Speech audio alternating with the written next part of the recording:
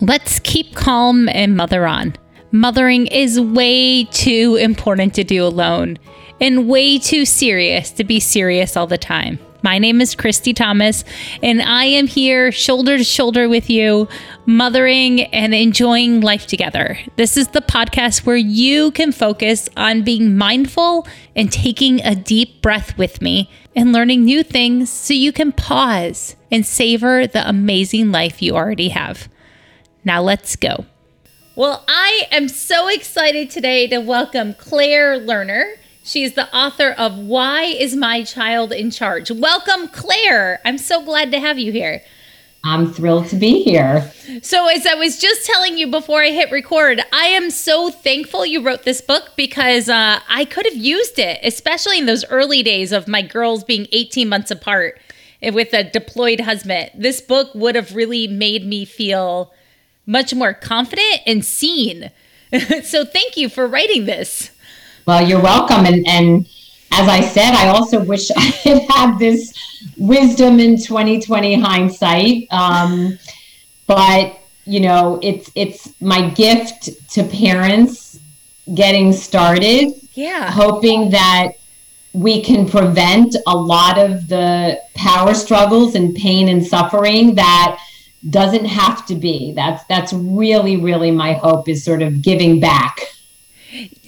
I see it in this book. Like as I read it, my kids are 15, 13, and almost 9. And there were some phrases in here that I know I'm going to use even with that age group. So what's your target audience of this book? Just to get that out there for everyone. Right. So the cases in the book, so it's all based on my practice, which is largely families 6 and under. Okay.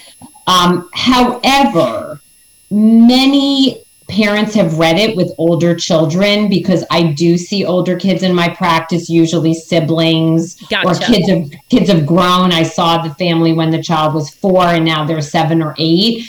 And those families benefit as much because I'm really talking about key concepts and mindsets and strategies that actually work with children of all ages, but especially kids, I would say, through elementary school. Yeah, I can see that. The biggest thing I took away is you help parents tweak their thinking so they're not adversarial with their kids anymore.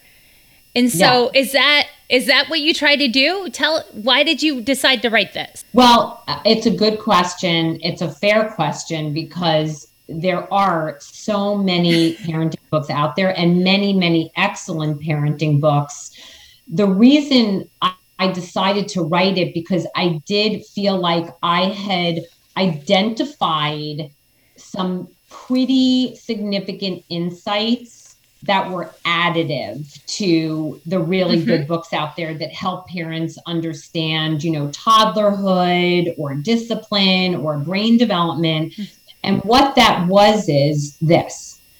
So I've got hundreds of parents I see a year. So I've seen thousands of parents in my career who come to me to solve these typical vexing child rearing challenges, right? Around sleep or feeding or potty learning, and so forth. And they have, by and large, read many, many of these books. And they know when they come into my office or my telehealth platform that yelling, bribery, losing it with your kids, threatening, even using reward systems, begging, nagging, all that, they know objectively and intellectually that those are not good strategies, but they're still using them because in the heat of the moment, they get so triggered that all of that goes out the window. And when I started to unpack these thorny situations they were in the midst of, I started to identify these 8 mindsets that were the lens through which parents were interpreting their kids' behavior, that were sending them down this road that made it impossible for them to be the parent they knew they could be and they wanted to be. And so the book really elucidates those key mindsets and shows through my real life cases with families how recognizing that, for example, you have no control over your child. You only have control over you, or that limits are loving and tantrums are not harmful to kids. Like, once I was able to help them identify the faulty mindset and make the appropriate mind shift, that is what the key to responding in ways that were actually supportive and loving while preventing power struggles. And that's why I wrote the book.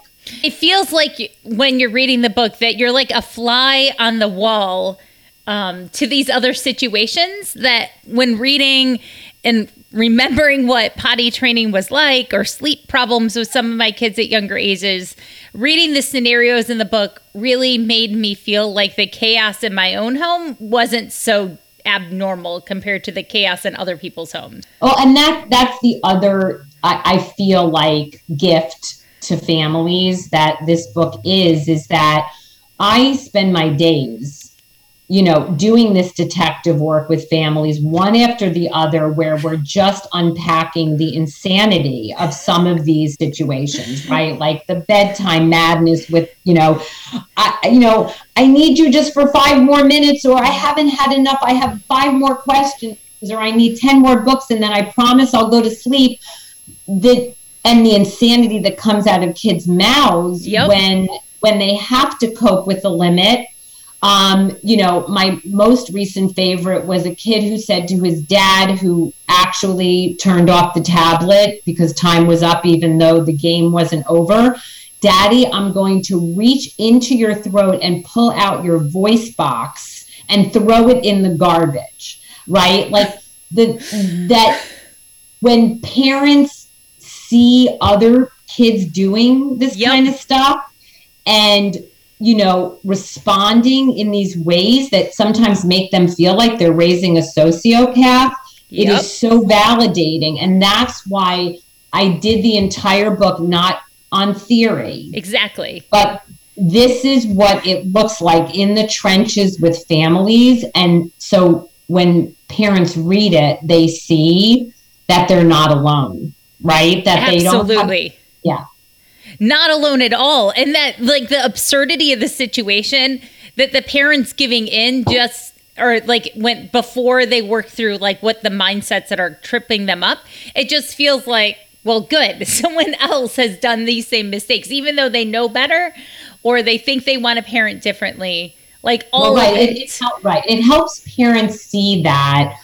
I think what it does is, because the way I've organized the book is I go through all the mindsets and the mind shifts, right? Mm-hmm. And then, as you know, I have these chapters on tantrums and physical aggression and sleep and mealtime, where I'm taking parents painstakingly through the steps I guide parents through.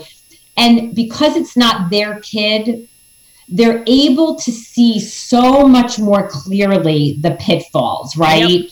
The pitfalls in getting caught in the power struggle or trying to justify your parenting limit to your 3-year-old, and why setting the limit is so much more loving, because you can then enjoy your bedtime routine instead of dreading the moment when your child starts to push for the extra songs or the extra books, and how that cascades into parents getting really frustrated and angry and mean when their whole goal was to stay calm and loving.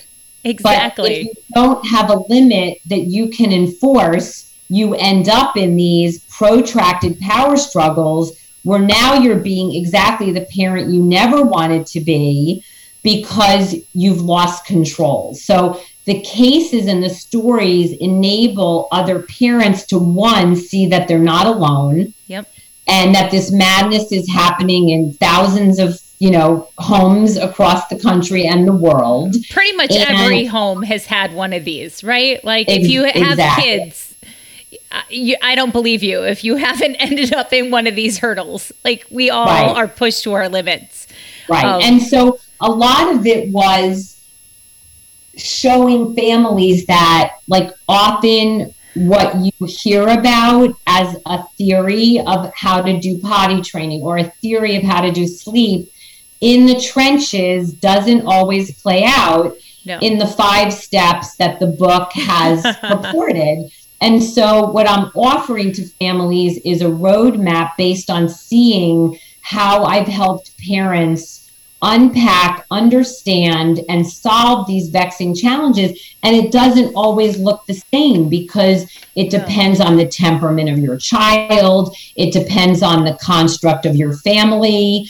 Bedtime is very different if you have one child versus if you have 2 kids who are kind of revving each other up. Yes. What do you do in those situations where you can't do a sleep intervention because you're afraid the baby's going to wake up? And the book shows that in all of its glory, that it is possible. Absolutely. And I think one of the favorite mindsets that you talked about, I think it was in the cooperation chapter, and I don't know which mindset, now that I'm looking at my notes, it goes to, but the idea that parents don't necessarily want to be the dictator. I see this a lot out there right now with parents not sure how to set limits, and so they say what they want and they end with the word okay. Afterwards, can we talk about this challenge? Because I think it covers more than lots of age groups where parents give a direction, then they ask for their kids to buy in. Yeah. So that is one of the mindsets, because like I said, when a parent comes to me with a challenge and we're unpacking it, I'm always trying to understand what is the lens through which the parent is understanding this behavior and what their child needs. And one of the things I noticed, because I did a lot of home visits and now I get a lot of video from parents so I can see exactly how these scenarios unfold, I started to notice that parents had a very hard time just giving their child the directions like, okay, bud, it's time to get in the car seat.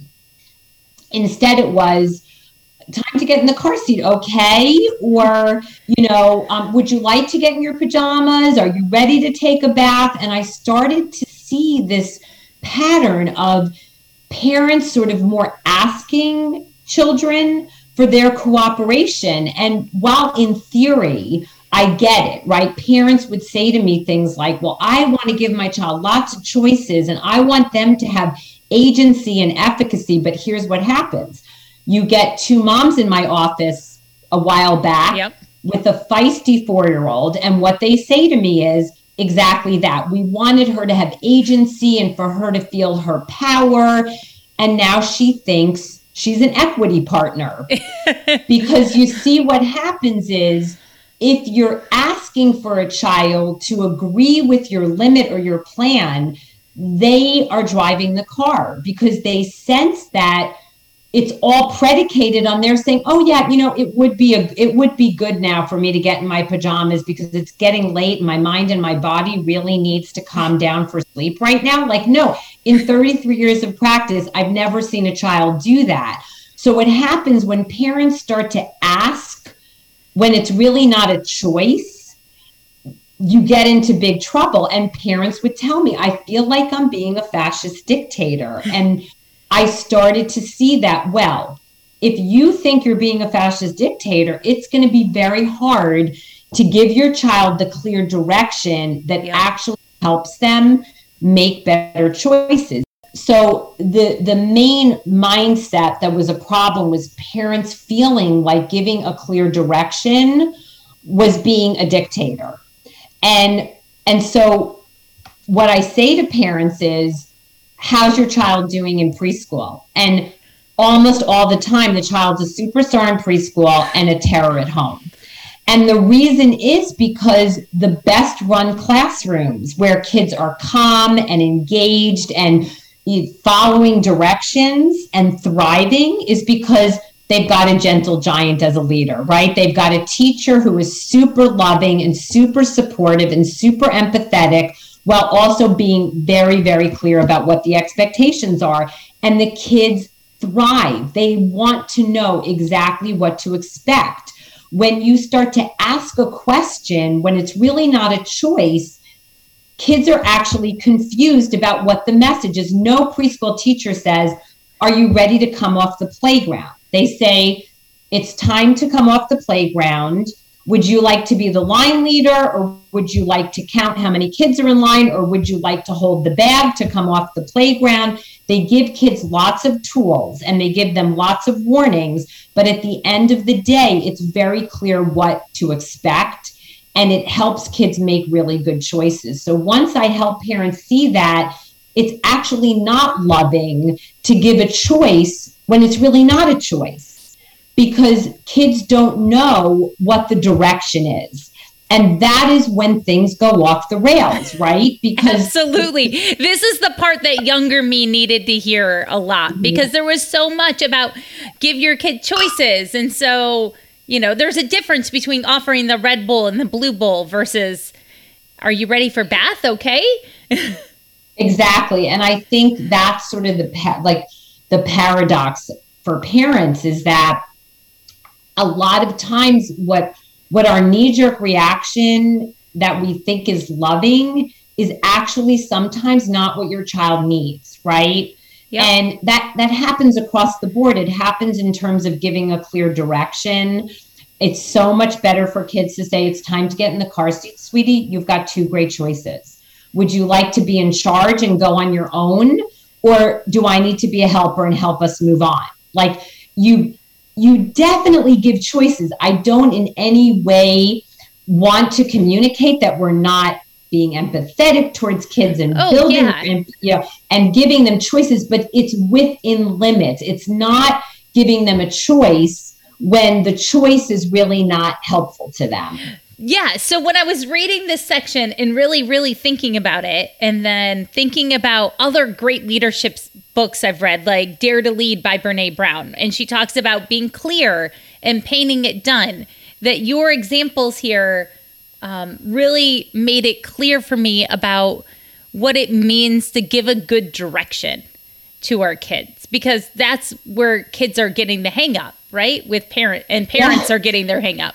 Is what does it look like to give a direction? Can you give some examples of directions? Yeah. So I think that what you want to be clear about is, as a parent, is what is the scenario that's in front of me, and what is going to help scaffold this for success, so that I stay in control in a loving way and don't end up being the parent I regret later. Right? That's where the absence of limits comes in. That's when we get mean, is when things have gone off the rails because we haven't been clear. So one clear direction might be,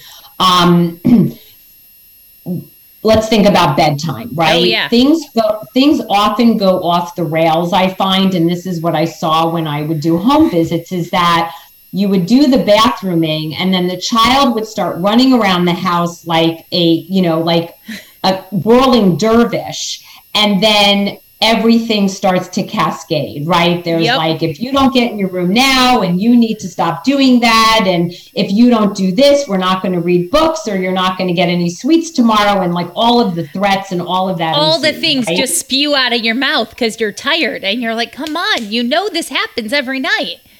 Right. And the problem is, if you think about that scenario, threatening, bribes, cajoling, nagging, those are all tactics that are predicated on wanting to change your child's mind, to get you off their back, or to be cowed by the threat, and finally say, okay, fine, it would be a good idea for me to go in my room. The problem is, that means the child's in charge, because you're waiting for them to agree with the plan, right? Yep. And that's when parents start to feel out of control, and that's when they start to lose it and be the parent they don't want to be. So now let's look at it this way. Peter, here's the deal, bud. Our plan is, we're going to do our bathroom time. We're going to take our bath. We're going to brush our teeth. And then our family rule is we go straight from the bathroom to the bedroom, because now it's time for our bodies to calm down. So a lot of this is scaffolding. I suggest to parents, scaffold for success. So don't put playtime in between bathrooming and books, because you're now getting your child real. Not a question, right? this is what we're going to do because this helps your mind and your body calm down. That's reminding yourself that kids have parents for a reason. Yes. Like, you do know better than them. And that's not being a fascist dictator. And that's not giving your child choices. It's saying we're going to do dinner and then you're going to get this great half hour where it's free play and you can do what you want to do. And then when it's time to go in the bathroom, we're going to do this. And you lay it out very clearly. So you don't give them a choice. You say, now we're going to go from the bathroom to the bedroom. Oh, no. But daddy, I have one more thing. I just need to go and make sure the truck in the playroom is in exactly the position where it's supposed to be. Like, that's when things go up. And it's like, you know what, bud? I totally get it. Your brain is thinking about your truck. I totally hear you.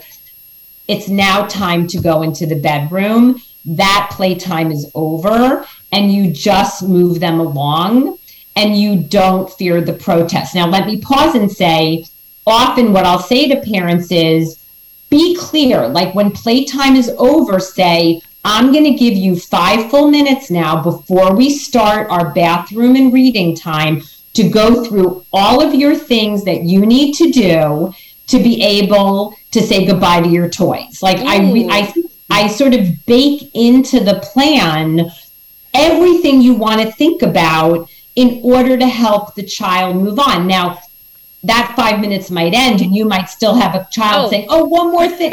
And that's where you say, I know, sweetie, it's never going to feel like enough time. Now we're going to the bathroom. But what you find is, if you stay calm and you have an exit plan, which might mean, do you want to go upstairs on your own or should I be a helper? You have to be prepared to have an end game. If you're waiting for your child to agree to leave the playroom and go up the stairs or agree to move from the bathroom to the bedroom, you're going to find yourself on that path of reacting and they're being in charge. So you really need to have an end game. And it starts with being able to say, this is what we're going to do. I totally get that you don't like mommy's rule and that you don't like that I'm not letting you go back in the playroom. I totally hear you, but it's my job to help us move. And you get your child to the bedroom, you close the door, you let them have their meltdown, and you say, I'm going to start reading, and I would love a helper with reading when you're ready. You have to have a plan that keeps you moving forward, because then you can stay calm and loving, because you've stayed in charge in a positive way. There's so much in there that I'm sure that another mom is going to need to go backwards a little bit and rewind.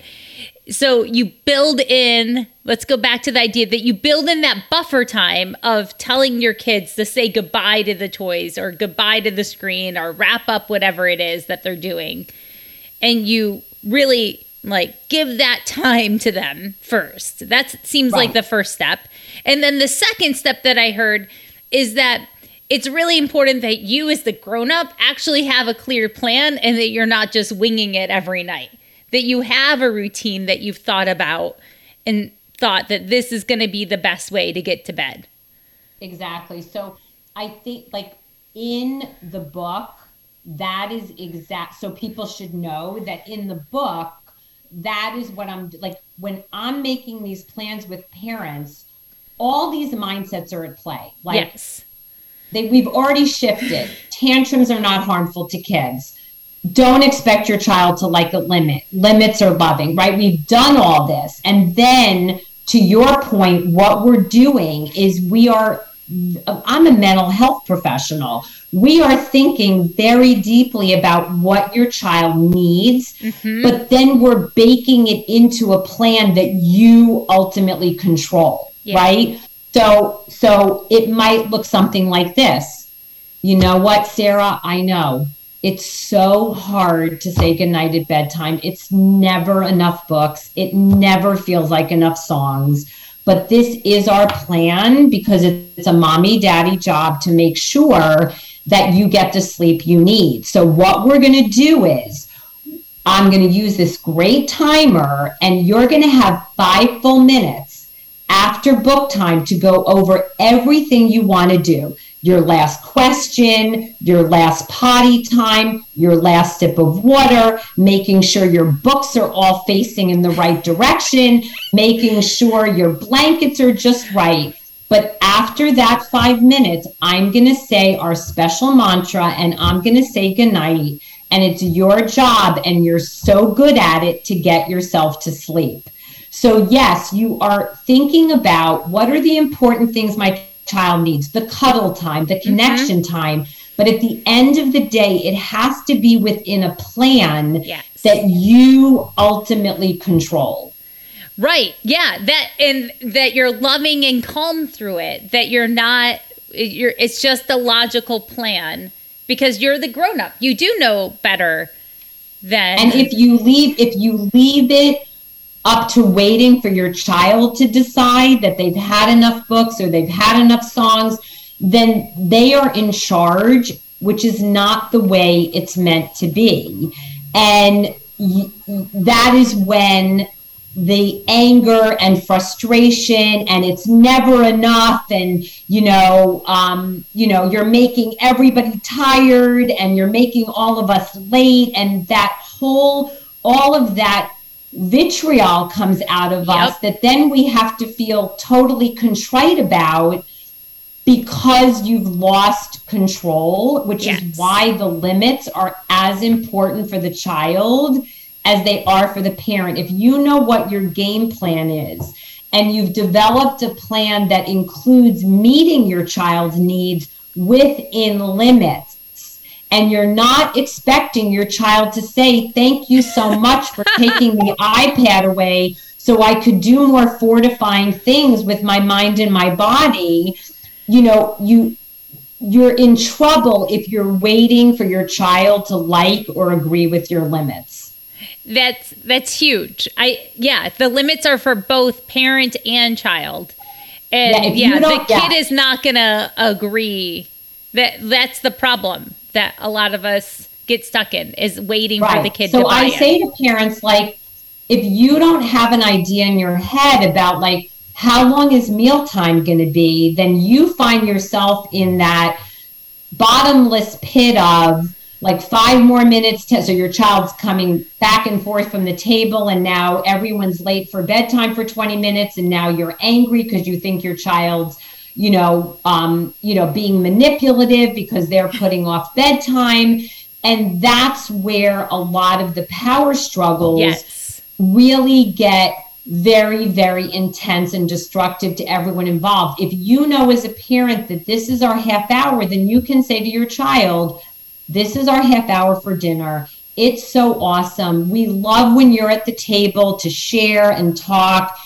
Our job is to give you lots of great growing foods. Your job is to figure out how much your belly needs. But what you need to know is when the timer goes, and I can tell you later about, it's all in the book, the timers I use that are visual. So kids I'm a huge fan of those visual timers. We've mentioned them a lot on this podcast. Yeah, they're critical because it actually keeps both the parent and child on track. So now, they can see the red disappearing, and the child starts to learn that if they choose not to sit and eat what their belly needs, and the food goes away every night at the same time, then that's when they start to make better decisions, because they bump up against the boundary that helps them adapt and be flexible. It ends the power struggles, and it helps kids make good decisions. And instead of mealtime being something parents dread and is just nagging, cajoling, bribing, they now can enjoy a mealtime because they've stayed in charge. Yes. And then parents get to enjoy their kids, and then they relax, and then they can follow through on the boundaries easier because they know that this is just going to work. They have confidence in themselves. And you know what, Christy, this is the irony that of course it's so easy for me to see, right? I'm not there, I'm not in the thick of it. And I know that this is hard work. It is. The managing our own emotions is the biggest piece of this. But here's the irony, is that the reason almost always parents don't set the limit and stick to it is because it feels mean. because their child then breaks down and they feel like they're being a mean parent for not reading the extra book or not singing the extra song or not letting them finish their Paw Patrol episode. And so they cave, and that begins the cascade because the child is clever. Remember, they're not manipulative, they're strategic. That's one of the mind shifts. Yes. It's in their DNA to go for what they want. And it's not until they bump up against the clear limit that they learn to adapt and accept that they can't have what they want when they want it. So you see what happens is the parent starts to let go of the limit. Yep. The child starts to exploit that, not misbehaving, not being a bad person, but that's what's in their DNA. And what happens is then the parent gets mean. Yep. They were trying not to be mean, but then they get mean because they start to feel like their child's manipulating them. It's never enough. They're making the parent feel out of control. So the limits are loving. When you're in control, you can stay calm and loving. And I think the idea, the being able to know that you can't control, right, how your kids respond or if they like the limits, like that's the takeaway that I think that if your kids are not in this young children age group and just reading this and really absorbing the mindsets of why you might have a hard time with limits or setting boundaries in your life, that's really what this book is about, is learning how to be in charge of who you are and what you can control. Exactly, which is why, even though the stories I tell are from my practice, which again is largely, kids 6 and under, the same rules apply. Because when I do see families, of course, who have 8, 9, or 10-year-olds, it's almost always the same set of issues that are at play. It's just that the child has new strategies, right, for trying to push their agenda, and things have kind of gone upside down and off the rails. And a lot of that is just rewriting the ship by recognizing that even though your child is 9 now, they still need the compassion and the empathy, but they also still need you to be in charge, which is why in our society, kids aren't considered adults and ready to sort of be on their own till they're 17, 18 years old, because there's so much development that still has to take place. Yep. It's a good reminder as I bump up against some teenage things in my house. I'm like, okay, let's talk about this. Let's figure out 2 good choices that are appropriate for a teenager versus, the language for a toddler. But it was a really, really good read. So what do you wish moms or dads take away from our conversation today? If they could have one big thought bubble to remember? Well, I think it's really, at the end of the day, it's really about focusing on what you control, which is you, and stop trying to control your child, because it's just maddening, since focusing on something that you actually have no control over really is very debilitating to families. And I would say that once you start to look at these scenarios and say, I can't stop my child from begging me for more sweets, but what I can do is say, I know, who would ever want to stop eating sweets? I totally get it. Your 2 great choices are to have your sweet after dinner or after lunch. Which would you like? They lose it. You say, I get it. When you're ready to make one of those choices, let me know. You stay calm. You don't get angry. They eventually see that you mean what you say and they adapt. That's when everything changes. So focus on what you control in these moments, and it will be life-changing. It's so reassuring to hear you say like the same scripts almost all the time here in your examples. Like, I know you don't like this. It's okay. Let me know when you're ready to pick something different. Like that, the idea that we can just use that framework over and over until it's comfortable, and that, that we don't have to get stuck in the throwing out threats. Well, and even think about it, like with teenagers, it might be, I hear that you want to go out and you'd like to stay out past 11, and I totally get it. I can put myself in your shoes and completely understand your request. We've thought about it. Our decision is that our curfew is 10. I don't expect you to like it. I'm not asking you to agree with it. I understand you don't like it, and that's okay. Like, I'm okay with you being angry, because my job is to make good decisions for your health and safety, and I totally accept that you may not agree with it. And then they're like, that's it, then my friends are never going to want to go out with me again, because I know, I totally get it. If you decide not to go out, that's your choice. It's either that or you come home by 10. You decide. Like, once you have a plan, you feel really good about it. You look at it objectively. You don't assess it based on your child's reaction. If you are expecting them to say, God, Mom, I really appreciate that you have forget it. So once you accept that, you can follow this, and your kids then, once they bump up against it, they're like, fine, then I'll just go out and come at 10 o'clock and I won't get to do. Okay, sweetie, that sounds like a good plan. I can't wait to see you at 10. Once you have a firm plan you control, you can stay calm and loving, and that's what your child needs. Your child needs you to be loving. They need you to be their rock. And you can only do that when you have a plan that you are in charge of. So when you were parenting, because you're a parent, right, Claire? Yes. Did you have to set in buffers so you could rethink some of these things, or come up with, did you look forward to what was going to happen of oh, I know my kid's going to hit this milestone soon and I need to think about it? Or did you have to do it poorly and then come back and come up with? Yeah. I mean, to be totally honest. Yeah. A lot of this is 2020 hindsight. Yeah. Really, this book is sort of like my mea culpa, honestly.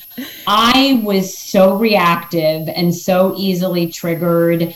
I fell into a lot of these patterns and pitfalls. And honestly, a lot of it, my lessons learned were when I started to do the home visits, and I started to watch sort of the stress and the lack of joy, and looking at other people going through it. It became so crystal clear to me what was happening when I wasn't the main actor in that story. Yes. So I will say that that is what I hope parents take away from this, is that if you do take the time to take a step back, and you do see that there is another path, then you have to be able to throw a monkey wrench into the reactivity. And parents hear that all the time, right? Your children need you to stay calm and loving. You need to, it's the connection. Yeah. And then when you lose it, you go to bed crying and you're like, okay, what do we do now? Exactly. And so I think what I wanted to do in this book was to take the next step and say, yes, connection, empathy, letting their child have their feelings. All of that is great, but you have to be able to do that in a way where you're still able to set the limits and boundaries and tolerate when they're not happy. One of my guiding principles is that happy children are not always happy. Yes. And if your expectation is your child is always going to be happy, then it gets very hard to set the limits that are actually super loving. That is a really good spot to end with and wrap it up with. You just can't have a happy kid all the time. It's not going to happen. And happy children, you can't open a newspaper or a magazine or listen to a podcast without hearing about the importance of grit and resilience. Yes. Well, grit and resilience is built through managing life's limits and seeing that you can actually survive when you can't get that extra donut, or when you don't get the extra story, or, grandma comes to pick you up from preschool instead of mommy. You can weather those moments and build that grit and resilience to tolerate when things don't happen the way you want it. And that only happens when, as a parent, you allow your child to work through the discomfort of not getting what they want when they want it. Yes. And that's the main reframe, is that it's the gift that keeps on giving. Because when your child then goes to school and they can't be the line leader or the snack helper, or the snack isn't what they wanted, or they couldn't get the tricycle because there were only 3 tricycles and there are 4 of them, they now have learned to manage those difficult emotions. And that's the gift of being a loving limit setter. I love it, because I really wish there were some grown-ups that knew how to do some of these things that I deal with. So these lessons that we try to teach our kids, they're lessons that they're going to need for a long time. So the more practice we can give them now, maybe we can change the world one kid at a time that knows how to deal with frustration. Yeah, that's the dream. I'm glad it's your dream too, because it's definitely mine.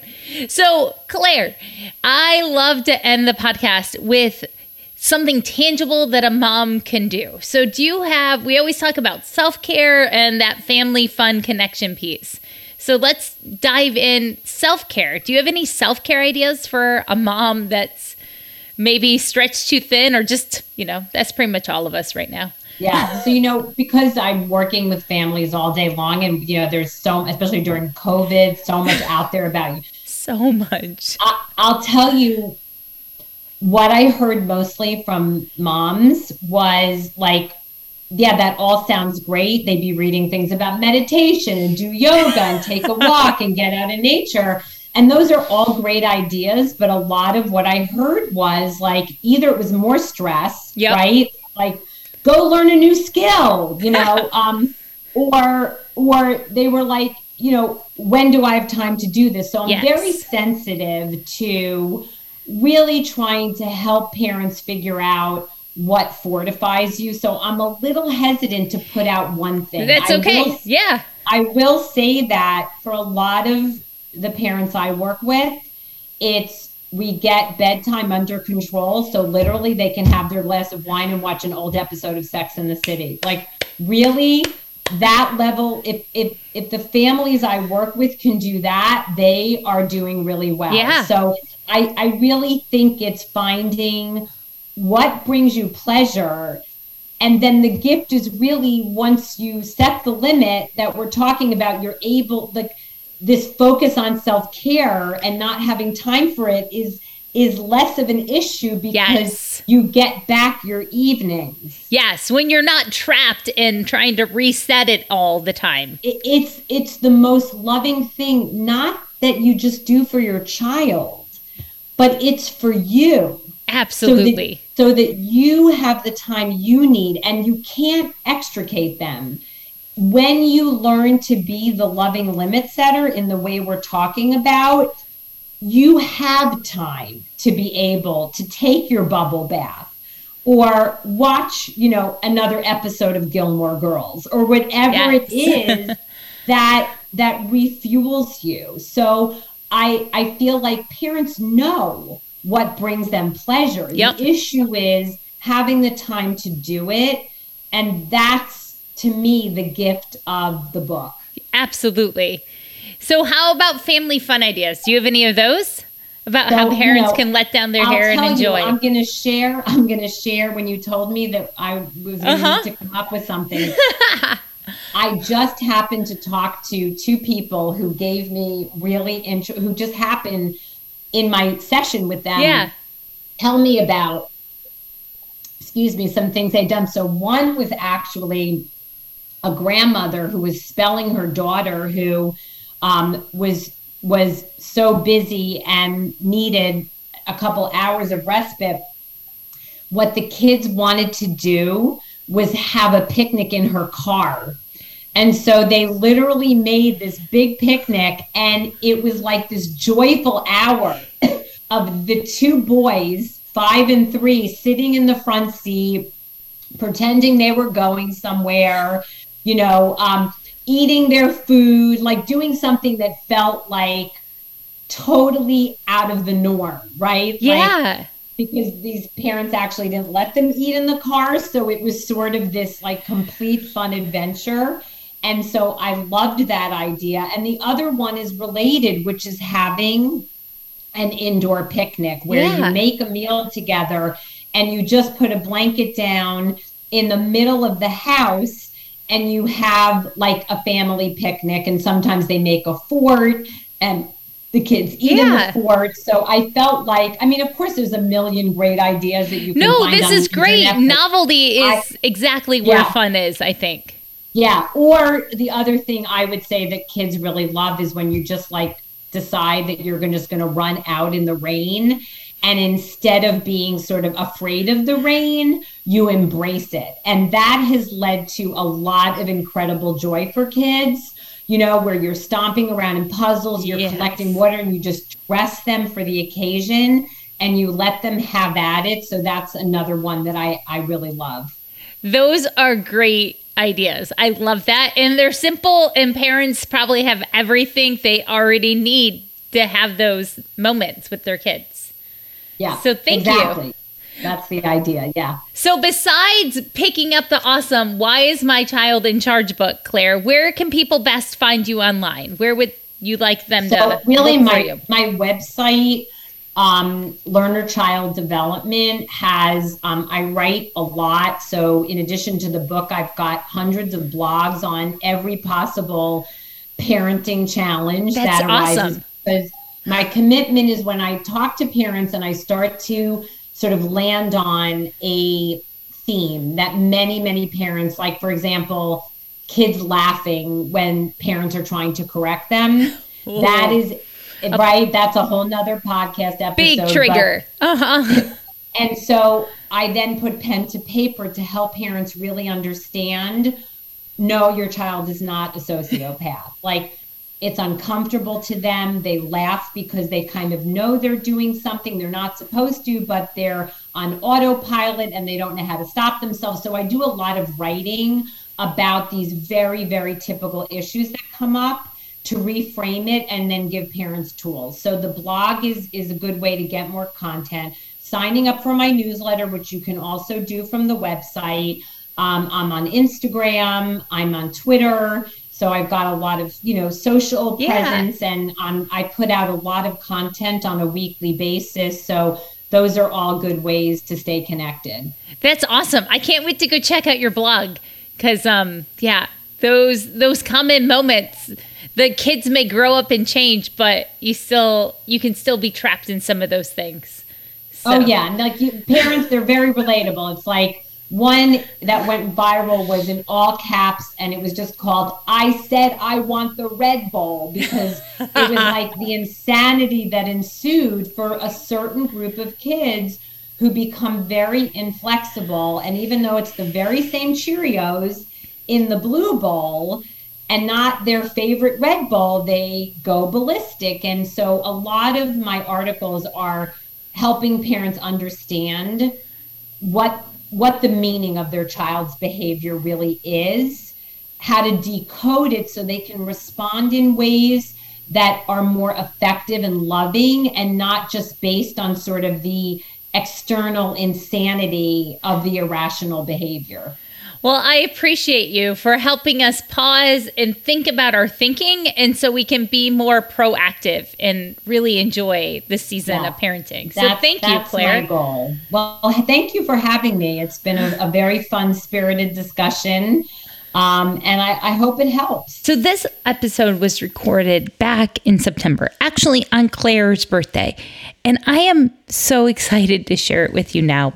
Because as we move into the holiday season, this is the time where we really need to slow down and remember that your kids need you to be the gentle giant and provide loving limits. This upcoming season is one full of new experiences and family that you haven't seen in a long time. So decide ahead of time. Give yourself some space. Go on a nice long walk or stay up late with your husband or your partner and talk about the things that are going to matter in the next 60 days as we wrap up the year. I am so glad you're here. Seriously, I don't take your time for granted at all. And you are exactly the right mom for your kids.